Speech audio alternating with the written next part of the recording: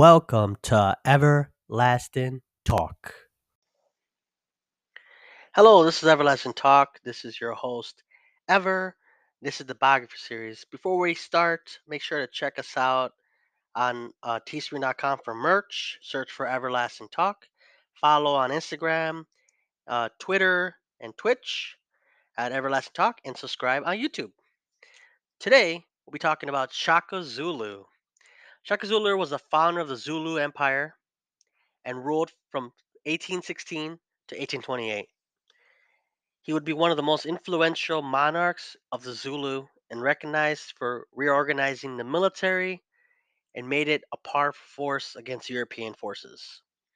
Shaka Zulu was born on, in July 1787 in what is now Menloth, KwaZulu Natal, South Africa. Sorry about the butchering.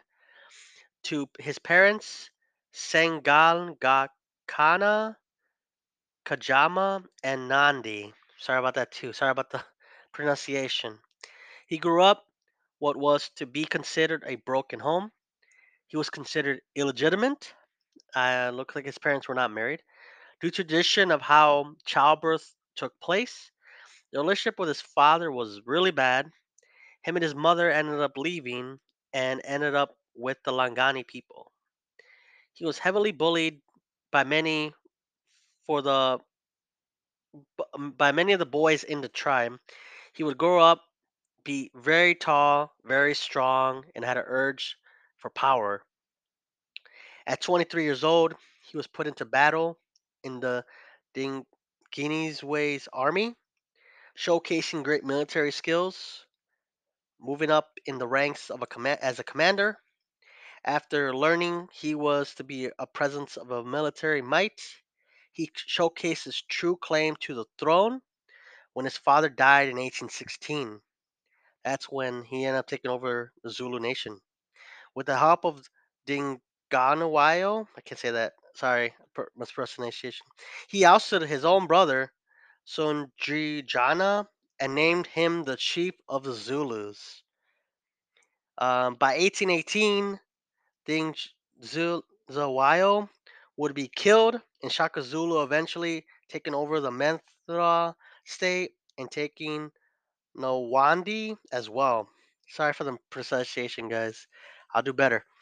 Eventually, uh, he took most of what is now considered South Africa. Shaka Zulu actually allowed Europeans to into his empire, which was rare, especially in his territory.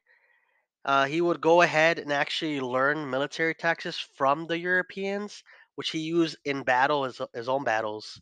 Um, so he ended up conquering more land because of those tactics. Shaka Zulu would, in response to his mother's death in 1827, he would actually experience erratic behavior. He ended up ordering no crops to be planted, no milk to be used, and women who became pregnant were executed on the spot, along with their husbands. So the death of his mother really took a toll on him. So which pretty much led to allegedly the number it says estimated to 7,000 people getting killed and many cows getting killed. Um, there were stones that he there was a will or stone that he wanted no heirs. If anyone got pregnant by him, they would be killed and they would be executed. So any woman that got pregnant would get executed. People were fed up with him, um, because of of his erratic behavior. I don't know. Throughout history, there's been people or leaders that been have had erratic behavior, and they ended up, getting people were pretty much death threats and all that stuff. Now, Shaka Zulu was actually eventually killed by assassins in 1828, orchestrated by his two half brothers, Dingiri and Mulangarena, and a friend named Mpoba. They would go ahead and dump his body in a pit, filling it with stones and multiple other things. So yeah, his own half brothers. two of his whole half brothers and a friend killed him because of everything he did and everything, everything he happened to him. But yeah, Shaka Zulu's legacy was to show the strength and might of one of Africa's mightiest empires. The Zulu nation was truly great from 1816 to 1828.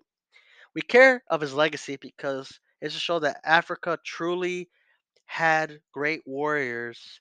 And obviously, I recommend checking out any books you've seen about him, anything like that. But yeah, he was eventually, yeah. I mean, people always think like, or throughout history, the Europeans thought that people in the African continent were weak. They were not.